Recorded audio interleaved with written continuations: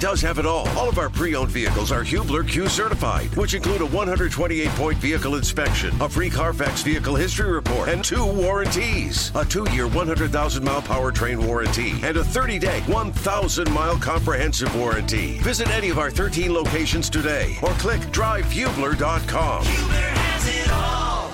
8 o'clock hour underway. Song takes me back. To where? Takes me back to college. To the movie theater.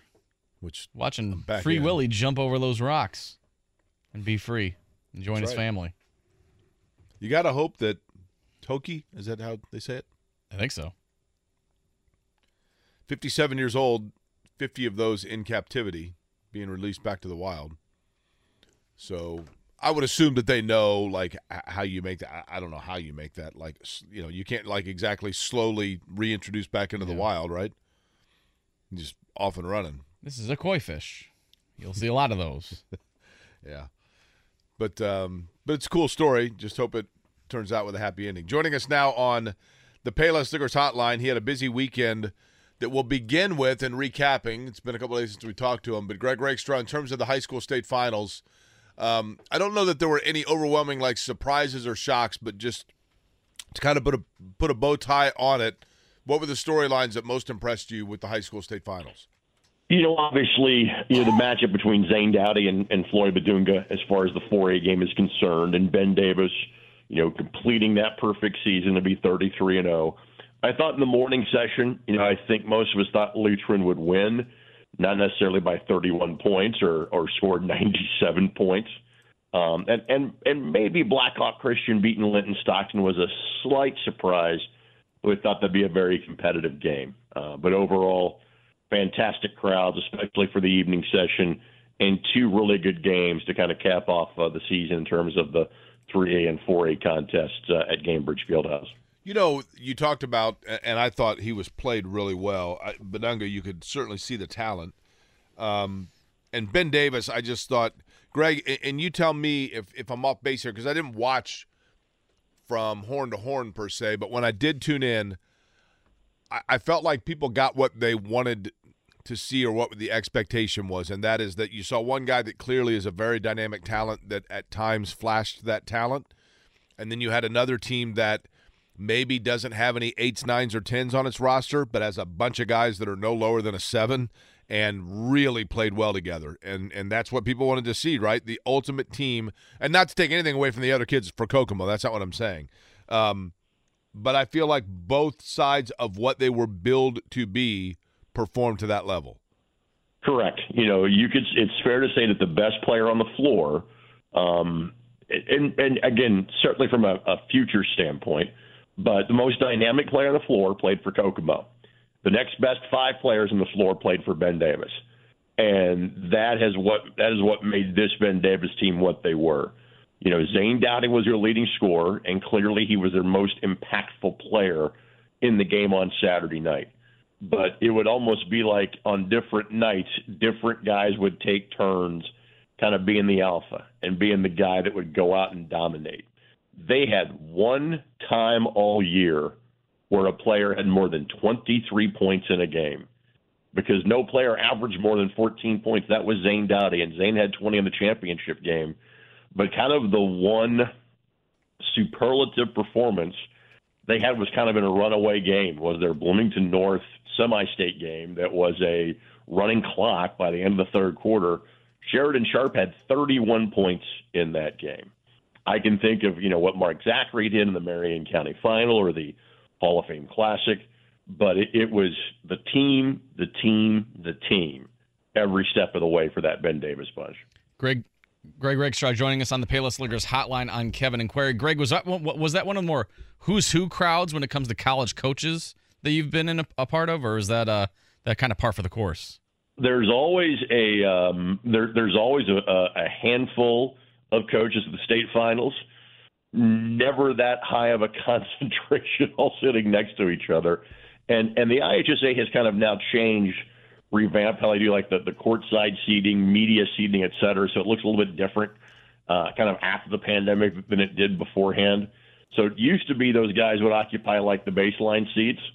Now they've got the courtside seats like right next to me, like our 4-person table for the television crew. It kind of breaks up the old, Showtime Lakers seating. So yes, to my left, you would have Mike Woodson, John Calipari, Dwayne Casey, Tom Izzo, Mike Lewis, Juwan Howard. To my right, Matt Crenshaw, John Kaufman, numerous other kind of mid-major coaches down the right-hand side of Matt Graves from Indiana State was there. It was the biggest who's who in my 20 years of covering the state finals that I can remember. Greg, as I was looking at it, Zane Dowdy had originally committed to Valparaiso. They had a coaching change. He exercised his option to reopen his recruiting, and so far the schools that I've seen, the ilks of IUPUI, Southern Illinois, Ball State has recently offered him, Eastern Kentucky, so schools of that range. And I'm watching him, and I'm thinking to myself, and Greg, I want you to tell me if you agree with this because you would have watched these guys play. But I'm watching Zane Dowdy, and I'm like, this feels like the kind of guy that absolutely is going to be one of those stories 4 years from now in March on a Ball State or an Eastern Kentucky or whatever that is playing for like a 10 or 11 seeded mid-major that is 28-5, and they're saying, it's a really experienced and smart ball club, and here's a guy that, went head-to-head against Flory Badunga back when he was in high school, and he's going to be a Matt Howard-type player that is going to just be a solid, really darn good anchor for a program somewhere. Very much so. To Zane's credit, and it's almost the same thing about Flory Badunga. He knows what he is and doesn't try to do what he's not. So as of right now, he's not a pick and pop guy. I'm not sure I saw Zane take a shot from more than 10 feet away in the, double-digit number of times that I watched Ben Davis play this year. He knew what his role was. His role was to make post moves, and it was refreshing to see that, it was old school basketball. Ben Davis, basically, they were going to get a post touch every time down the floor and kind of play off of that. He had shooters around him. His job was to make a move, jump hook, step back, but then go get the ball. He and Sean Arnold were so good at extending possessions for that Ben Davis team. And yes, be a shot blocker as well. So he's a kid that knows his role. Again, is he a Big Ten level player? Probably not. But do I think that maybe he can even play at an even higher level than some of the offers that he has had at this point? I would agree with that. Although I'm not going to lie, I'd love to be calling his games against IUPUI next year if that's the decision that he would make. But wherever he goes, I wish him nothing but the best because he's been really fun to watch these last couple of years. Well, switching over to the college hardwood rake, let's get your Final Four predictions. Florida Atlantic against San Diego State and Miami UConn. Who do you have playing in the national championship game? I would say probably UConn and San Diego State, but I'm not going to lie. I'd be rooting for Miami and Florida Atlantic. I want to see the guys that have local ties do well. Much as I saw, Zane Dowdy play a truckload this year, the same would have been said for Nigel Pack, his junior and especially his senior years. And I always thought that he was very much an undervalued commodity coming out of high school. So I'm so happy for the success he has had at Miami and want to see him do well. For Florida Atlantic, John L. Davis was a kid that, even though he was the same class as Nigel Pack, class of 2020, John L's Q rating was damaged so much by the COVID pandemic. I really thought that Gary 21st Century would have won the 1A championship, and more people would have known about him had they been able to finish the tournament. More people would have known about him had they been able to play the Indiana-Kentucky All-Star Series that year. He's clearly an All-Star. He's a kid out of Gary that not many people outside of Gary, knew about or had seen play, and so I'm happy for him that he's getting this stage. Obviously, Dusty May, being a Southern Indiana guy, you're cheering for him and rooting for him. And you've got, this is the only matchup I can think of in the Final Four that is anywhere close to this is Butler and VCU playing in 2011. Now, hopefully we get a better championship game than we got in 2011. But knowing that you've either got a Mountain West school or a Conference USA on their way to the American Athletic Conference school, I think that's the future destination for Florida Atlantic. That one of those two is playing for a national championship, I think, is really super cool. So, again, if you ask me in my heart of hearts, I'd probably say UConn and San Diego State. I'm rooting for it to be the other way around. Greg, does it feel like college basketball now that we're going to have, like Nigel Pack's a good example, okay? I think there are a lot of people that say, like, oh, Nigel Pack, was a really good player for Lawrence Central, and I thought he should have been recruited to a higher level, yada, yada, yada.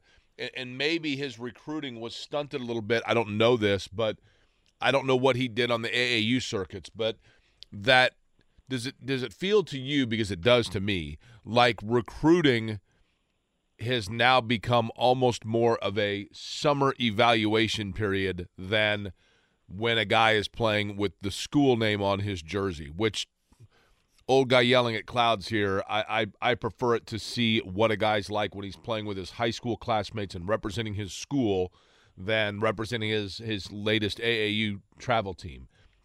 But it's been that way for a while. I know, but it's not going back, right? Correct, and I'm very much with you. Nigel went to a big school, albeit time at Kansas State. Obviously had a great year this year. But one that was down, unfortunately, for Bruce Weber, kind of at the time that he went there. But still, you recruited a Big 12. I'm not sure you're under-recruited at a guy like Nigel. But absolutely, it is more summer-based, AAU-based than it is kind of what you do during your high school season. Yeah, I just, part of it is I want to see how a guy responds when he's surrounded by players that maybe are not as good as he, not only on the court, but just how he handles and carries himself with that. Sure. It can go a long way, right? I would agree with that, absolutely. Rick, I want to get your thoughts on the Colts to this point in the offseason. How have you evaluated what they've done, they've added or subtracted, and then how do you think they're looking at the draft when it comes to quarterbacks, however you want to answer that question? Well, it's obviously an incomplete grade. In terms of so much is going to be kind of the last chess piece that gets moved as to what quarterback are you taking it for? Are you moving up to 3 to kind of get the guy you want? Exactly how is the board going to fall, knowing that 2 quarterbacks are coming off the board at 1 and 2 to Carolina and Houston? So, I like the Minshew move. Everything else, it's kind of wait and see mode. Is there the outside chance that they're not drafting a quarterback at 3 or 4 because they're bringing in somebody else to play the quarterback position? I just don't think that's the case. But you have to acknowledge that possibility. So the way that it's playing out now, you kind of get the feeling that this is a couple 3-year process they're about to start, kind of going through with this team, which is something that maybe we had kind of prepared for mentally in 2012. It didn't work out that way in very much a positive aspect.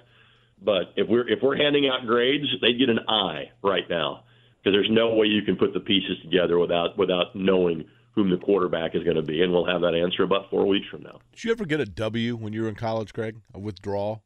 I kind of needed to either keep a scholarship or stay on an athletic team. There were a couple of W's in my academic record, absolutely. Yeah. What about I? Did you ever get an incomplete? I did not get an incomplete because I got those W's instead.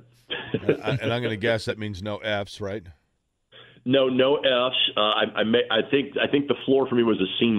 So let's just say that my academic record in college that I had figured out by the time I was a sophomore or junior, hey, that like near 4.0 that I had in high school that got me to college, I'm a radio and TV major. As long as I can keep my academic scholarship, a 3.4 is perfectly fine from my college days. Yeah, I can certainly relate. The withdrawal I had an entire semester of withdrawals because I got mono. That's a decent excuse though, right?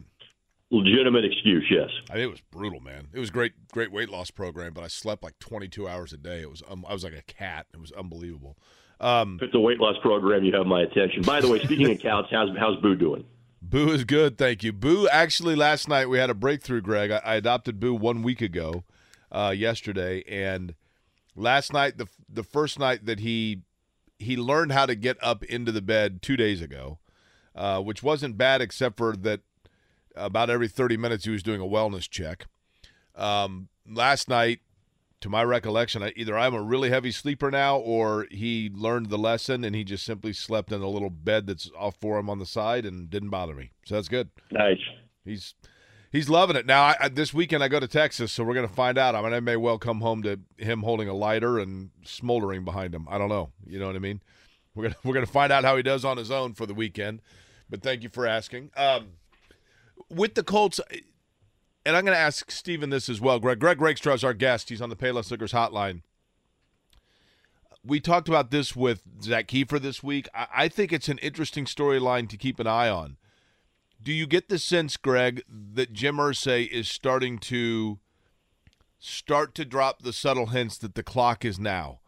And by that I mean, I think he does believe in Chris Ballard a great deal, but I think he's been very patient with Chris Ballard, and I think that it's important for Jim Irsay that the fans understand that patience is not going to be forever. To a certain degree, yes, but I think you also have to acknowledge kind of where you are and the moves that you have kind of made. And I realize there is a lot shorter of a runway for a first-round draft pick at quarterback than there used to be. And let's face it, you have to go back to Jeff George before you really had that incubation period that never really clicked. You saw flashes in year number one. By year number two, Peyton Manning won 13 games. In year number one of Andrew Luck, you won 11 games and you were a playoff team. And so there isn't that recent track record in terms of, okay, new quarterback, it's going to take a little while. But kind of look at the way everything else is kind of, stacked up for the Colts. Again, the expectations are not through the roof, whoever the quarterback is going to be. Now, again, let me cite the last time, and not just the numbers, but I vividly remember being at training camp in Anderson in August of 2012, and Jim has one or two kind of preseason impromptu press conferences from the golf cart, on the sidelines. And in 2012, when asked about his expectations, he goes, I think by the end of the season we can be competing for a wild card spot.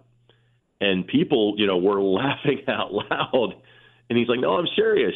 Well, turns out he was right. That was an 11-win football team. And we all thought it was going to be about a 5-win football team. So if Jim has different expectations than Chris, maybe that shouldn't be surprising. We have the history that can tell us something like that. Again, I want to see whom they draft before I then say, hey, I think this is more of rebuild mode. But that's the general feeling that I get right now. Now, could Jim want it to be that way? I'm sure he doesn't. But I just kind of think that's how the pieces are put together at this point.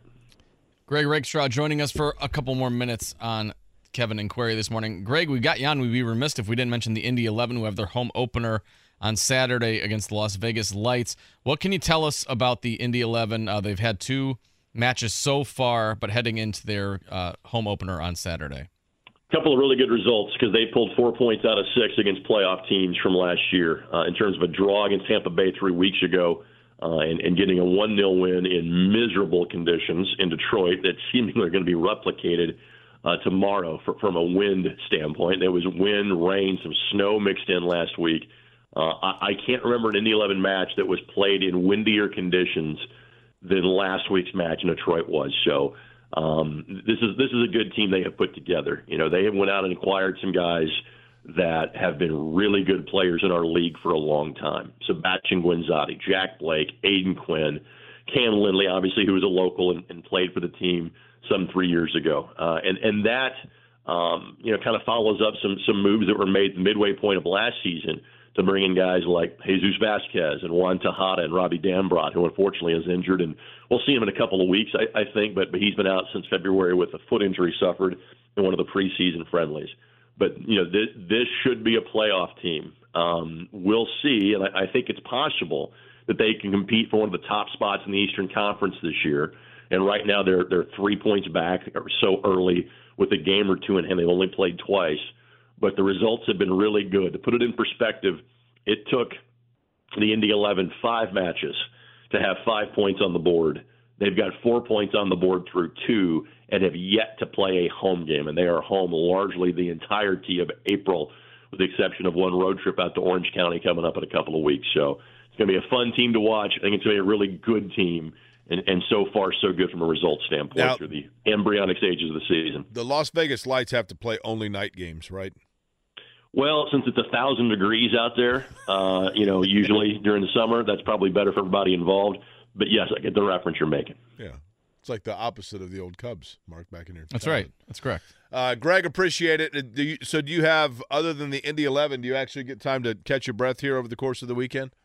I have the rest of the weekend off. I've got to finish, Soccer Saturday. As the liner says, if this is your football, this is your show. That's tomorrow morning at 9 a.m. But from a play-by-play standpoint, I was actually set to do a Butler baseball game on Sunday afternoon, and that got moved to accommodate weather. So off today, off Sunday. Welcome to the rare bit of downtime that pretty much ends for me next week as baseball and softball start to get more ramped up from a high school and small college standpoint. But yes, a very relaxing weekend for yours truly. All right, well, enjoy it, Greg. We appreciate the time as always. Have a good weekend. See you, bud. All right, Greg Rakestraw on the Payless Liquors Hotline. One interesting note, Mark, about the Las Vegas Lights. Yeah. The Las Vegas Lights in the same soccer league as the Indy 11. Las Vegas, as you know, one of the not only the fastest growing communities in the United States, but certainly from a sports center, from a sports standpoint.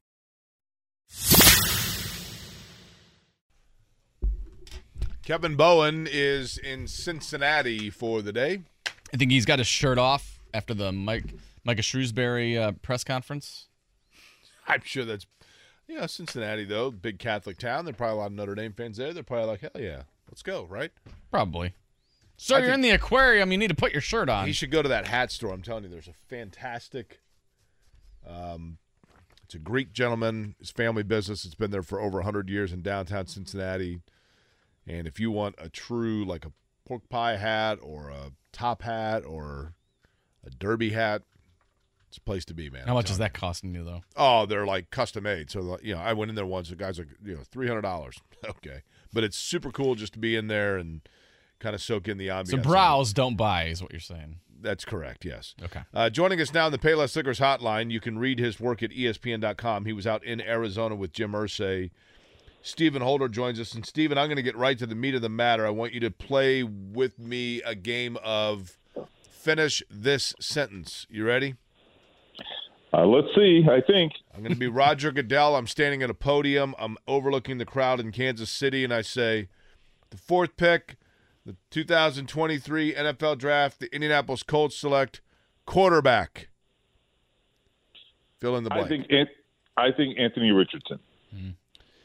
Do you think that Richardson yesterday, now because I can't remember, I know that I've asked you this before, right? Mm-hmm. Coming off of the combine, I was told by a couple of people that Irsay, not Ballard, but Irsay really liked Will Levis. I have no idea, the level of accuracy to that. But do you think there has been any change since the combine, or has this been a thought you've had for a while? The combine definitely played into it. I did learn a lot during the combine about how they feel about Anthony Richardson. They have spent a lot of time investigating Anthony Richardson. That is what I can tell you. Now, my understanding is they've done they have done their homework on Will Levis as well, and there is a positive impression of him. I have less information about. I was trying to explain this to JMV the other day because I think he probably is along the same mindset as you, leaning more toward Will Levis being their guy. And look, none of us really know, right? But we're just trying to read tea leaves. But what I know about their quarterback preferences, I know more about how they feel about Richardson than Levis. So I admit to that. And maybe that is coloring my perception of this. But I do know they have a very high opinion of Richardson. I also think that position here to make the higher upside pick. I mean, they've waited this long to do it, right? Will Levis, I have no idea what he's going to be, but I just think the upside with Richardson is higher. Now, so is perhaps the floor with Richardson, right? I understand that too. But I think, look, they are not winning anything this year. My suggestion would be go with the higher upside pick so long as you check all the boxes that you need to check. And this is a long-term thing for the Colts. This is not about this year or even next year, for that matter. This team is on a long-term plan, in my estimation. With that being said, with so many holes on the roster and whatnot, do you think there's any chance they don't take a quarterback in 4 and maybe just take best player available or maybe even trade down? I just don't think you can justify it. I really don't. I mean, if you hate the quarterbacks available to you, then by all means, do what you think you need to do. But, I mean, you would absolutely have to be convinced that these guys can't do it, that they are absolutely not the guy. And I just don't think you can say that. There's just so much ambiguity when it comes to picking quarterbacks that the truth is that no one knows, right? So if you have some sense that this might be a viable player available to you at the most important position in sports, you've got the number 4 overall pick. It's a golden opportunity. I just don't think you can bypass it. I really don't. And I would, if they do, I can't wait to participate in the press conference after the draft because that is going to be fireworks. ESPN Colts reporter Stephen Holder joining us on the Payless Liquors hotline. It's Kevin and Query on a Friday morning. We haven't gotten to talk to you, Stephen, just because you're out for the NFL owners meetings in a different time zone. So what were your biggest takeaways from the NFL owners meetings? Yeah, a couple things. Number one, I mean, we thought about Lamar Jackson based on the comments of Jim Irsay and Chris Ballard. Look, I still don't think it's going to happen, okay? I really don't. And I can outline all the reasons, but you've probably heard them, right? However, I would say this. No one else in the NFL is talking about Lamar Jackson in as specific terms as the Colts. Like, who else? I don't think there's anybody else. I mean, they're answering very specific questions and leaving the door literally wide open to the idea of acquiring Lamar Jackson. That is a very different thing than actually going out there and doing it. All I'm saying is they're the only team that has seemed, publicly at least, to do that. And I think that's notable. I really do think it's notable. Again, this is not a prediction it's going to happen. I don't think it will. But if and when Lamar Jackson has an epiphany and says, you know what, this ain't working out for me, I better lower my standards or expectations. If and when that happens, then maybe there's a conversation to be had, and maybe you can engage in an actual negotiation. Whether you think it should or shouldn't happen, I still think that if the opportunity exists, you should investigate it, and I think that's what they're doing. They've said they're doing that, and I think on that note, the other thing related to that, the other surprise for me was that Jim Irsay's opposition to the Lamar Jackson idea was not so much about the money, even though I think he's underplaying the money. His opposition was, well, the draft compensation. I'm not a big fan of that. To me, the 2 first-round draft picks, I actually don't care. I really don't care about that. I think their quarterback situation is such that they have to be willing to do anything at this point. So anyway, that was my first thought. The other thing I would say is my other takeaway from the week is there's a little bit of a messaging problem for the Colts because I read between the lines and I hear 2 individuals, and Chris Ballard and Jim Irsay, who are saying we're going to take our time and do this right. But at the same time, Jim Irsay is Jim Irsay, and he's talking about, I want to build a sustainable model and win a couple more Lombardis. And I'm like, well, dude, you got to walk before you crawl. So it's very interesting, that juxtaposition. And I asked Jim Irsay, I said, look, you have been through a lot and you've been patient for a long time and the results haven't been there. I said, are you willing to be further patient and display further patience?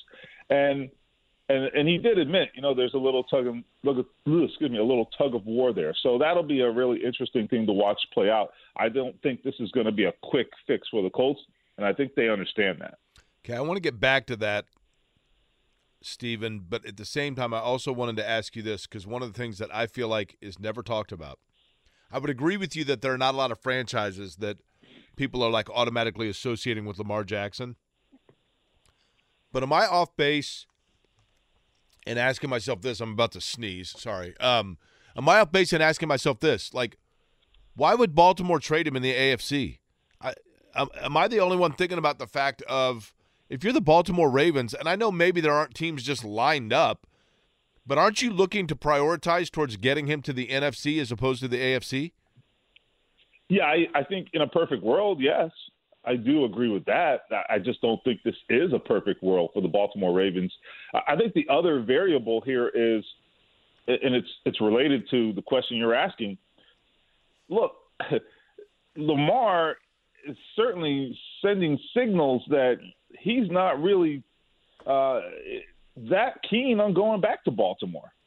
I mean, we have to ask ourselves now, it's not our problem or my problem or your problem, but just generally as football observers, we have to ask ourselves now, is that something that can be repaired, that relationship? I mean, I don't know. I mean, particularly when he's on the franchise tag and you've got to go through this again next year if he plays on that tag. Now, a year from now, they would have to do this all over again and make a decision on how to approach next offseason. I mean, that's exhausting. And then you have just the lingering, feelings in the meantime, and the fact that it's going to be unresolved up until then. I don't know, man. I think to assume that is just going to be a rubber stamp situation. He goes back and he plays and everybody lives happily ever after. I think that's crazy. And I don't think that's the case at all. I mean, Lamar's a different guy, and I think that's something we have to take into account here. So I say that to say, to your question, why would they ever trade him in the AFC? Well, I mean, the reality is they don't have a lot of options, and the options they do have are not great. Okay, secondly, Stephen, you have covered, and it's interesting to me, the NFL owners meeting, 5 years ago, I don't know that I ever even knew when they were. Now it's kind of on that annual NFL calendar. I mean, they've done a great job of always having things going on, but you have covered how many of these owners meetings where you've gone down and met with Jim Irsay as part of the contingency covering the Colts? Oh, a ton. I mean, 7 or 8, something like that. Yeah. So when he held, and for those that are unfamiliar, Stephen Holder, ESPN.com, is our guest on the Payless Liquors Hotline. For those that are unfamiliar, in Arizona, towards the end of the time down there at the owners meeting, Jim Irsay, where he was staying, had those that covered the Colts come to sit down and kind of a fireside chat type thing. In that capacity, versus other years that you have covered Jim Irsay at different points where the franchise was sitting, his demeanor, his mood, everything was the same, different, whatever from years past? I would actually say pretty similar. It is very interesting. He will never not be fascinating. Okay. I think when you talk about years where they had great success to years where they had just really difficult times. I mean, he has always been in a really engaging conversation. It's always been very thoughtful. Mike Wells and I, my old friend, we talk about this one all the time. Actually, KB was there this time. I think maybe about 2015 or 16 when he hosted us on a yacht. That's true, at a marina in Florida. Now, I can't say I've ever done another interview on a yacht. That's the only one. But that was a very typical thing where, he had us in there's a living room on there, and we sat down and we all kind of chatted. And look, that's just his thing. He loves to kind of be the center of attention, and not in an egotistical way, more so in terms of just being, he likes to host and that sort of thing. And I mean, we went over to his hotel suite at a completely different venue than where the owners' meetings were being held. And, that's just kind of in line with how Irsay carries himself with these things. So I'm kind of rambling here, but it was very similar, and I think right in line with how he's always operated. He just loves to talk about his football team and kind of, I think, enjoys hearing what others think about it as well. Stephen Holder joining us on the Payless Liquors Hotline for just another minute. Stephen, who do more NFL owners hate, Daniel Snyder or Jimmy Haslam because of that guaranteed contract he had out to Deshaun Watson? Oh, boy, that is a great question. In fact, my next story, I just just recently here turned it in, and it will run in the next few days. My next story is about whether there has been any momentum toward other fully guaranteed contracts after what the Haslams did in Cleveland with Deshaun Watson. And let me tell you, the answer is no. Okay, they are not trying to hear it. They hate that guy. Okay, that is true.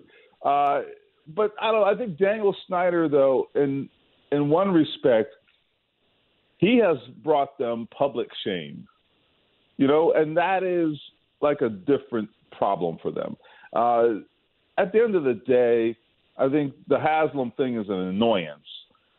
With Snyder, even though really Irsay's been the only guy to publicly kind of lambast him, I just think they don't want to deal with that stuff. You know what I mean? They don't want to be asked these questions. They don't want to have to hear it. They want to go on TV and talk about what a wonderful league they have and how successful they are and how much money they make. That's all they really care about.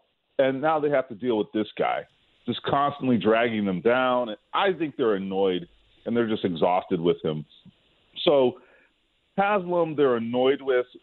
I think, with Snyder, even though he's probably not the only owner who has skeletons in his closet, with Snyder, it's just publicly made them have to deal with things that they just do not want to talk about. Yeah, Snyder's got the Paris catacombs in his closet. I mean, there's a difference, right? Oh, yeah, for sure. Hey, Stephen, as an IU guy, I mean, I grew up a diehard IU fan. I think that fandom's kind of waned now because I don't know, like I have an objectivity about me now, right? I'm older, but I know that like my friends that went to IU and everything else, IU's a basketball school. Everybody loves IU basketball. And every once in a while, a couple years ago, for example, the football team had a great year, went and played in the Gator Bowl. And people are like, man, it's cool. Oh, it's fun. The football team's great. Go Hoosiers. When's basketball season start? Safe to say that as a Miami graduate, the same thing happens with the basketball team being in the Final Four. How big a deal is this to the Miami community from the University of Miami community? I'm assuming that is it a good analogy? Hey, this is awesome. When's spring practice? 100%. Okay, so here's my barometer. I've got a group chat, text messages with my closest friends from college. There's 5 of us. We all are in this group chat, just, talk about the kids and families and all that, right? And so we talk about football, about the Miami football program, probably about 80% of the time in this group chat. And then suddenly in the last, 2 weeks, someone started texting about basketball. And then there'd be another text about basketball. And then it became a flurry of text about basketball until last Sunday where it was like, oh, my God, do we have to go to Houston? And we all just kind of were like, what's happening here? No, it is exactly like you just said. It's a perfect analogy because while the basketball team has, even before this, right, even before going to the Final Four, the basketball team at Miami has had much more recent success than the football team. That is true. They have been consistently, pretty good. But your epicentered memories in college are of football, and that's what you're chasing, right? 100%. I can't even – and there were some moments with the basketball team. I remember the John Salmons era, if anybody remembers that guy. That, we had some moments and were relevant and won some big games, beat some blue blood, tongue twister programs from time to time, but it wasn't ever anything consistent. And also it was always like, yeah, but we're still a football school. And that mentality has never changed. Whether it should or shouldn't is not the point, but that mentality has never changed. And at the end of the day, look, Florida, college basketball is fun. The University of Florida has been a fantastic program for many years. Florida State has a great program that Leonard Hamilton has run down there for many years. And at the end of the day, people just kind of it's something to pass the time. It's a football state, period. All right, feet to the fire, Stephen. Your Hurricanes playing in the national championship, and if so, against who? Oh man, listen, give me Miami FAU. I want all the chaos. Mm-hmm. I want them to burn it all down. I want to see that. I don't think the rest of the country wants to, but I just want to see it. I want chaos, and I want everybody to be completely just appalled. Steven, so I let's do it. don't know if you know this or not, but just based on current events, there are some plans in parts of Florida to burn it down anyway, right? I mean, I don't know if you. Yeah. Hey, it's interesting place. Okay, let me ask you this: you get your choice right now. You ready? Yeah. Canes win 2 games and they are your national champions, or the football program returns to the college football playoff in the next 3 years. One or the other, but you can't have both. Which one are you going with? Oh my God! You know what? I think I want to be in those college football playoffs. I just yeah. Yep. That's so sad. It's so sad. There you go. I got to be honest. Hey, at least you're being honest, right? I mean, listen. You know why? Because this is like icing on the cake, man. Okay, let me just say, like, this basketball situation is just icing on the cake. It's like, oh, this is house money in Vegas. That's all this is. It's like, all right, they made a run. Oh, shoot. But the thing is, you're never going to be this close again. You know what I mean? I mean, I shouldn't say that. I mean, Jim Larrañaga is a heck of a coach, but you get what I'm saying, right? And then, so here's the scenario. Miami upsets UConn. Miami wins the national championship over San Diego State. Jim Larrañaga says, I can go no higher than this at Miami. I'm over 70 years old. I've had a great career. I've taken 2 schools to the Final Four. And Miami cuts down the nets and celebrates, and then finds out that Dusty May and Florida Atlantic stayed in the stands to watch the game, and they go over and they get to Dusty May, and they say, it's 42 miles away from where you're currently working, and he becomes your next coach at Miami, right? I mean, I guess that's like not a ridiculous scenario, honestly. That's like a very plausible scenario, because I'll tell you why. Because if Larrañaga leaves Miami, I don't think they can go out and get necessarily. I know this sounds ridiculous if they want a national championship, but like it's not a place where you can automatically win. Right. I mean, yeah. I mean, he's a hell of a coach. I don't think he gets enough credit for being a really good coach, because you look at his track record. Every place that he left, the program where he left had success for like 3 years, and then the water found its level, right? I mean, like, he clearly has been the guy, and he's he can dance decently for a 70-year-old guy. He's kind of cool.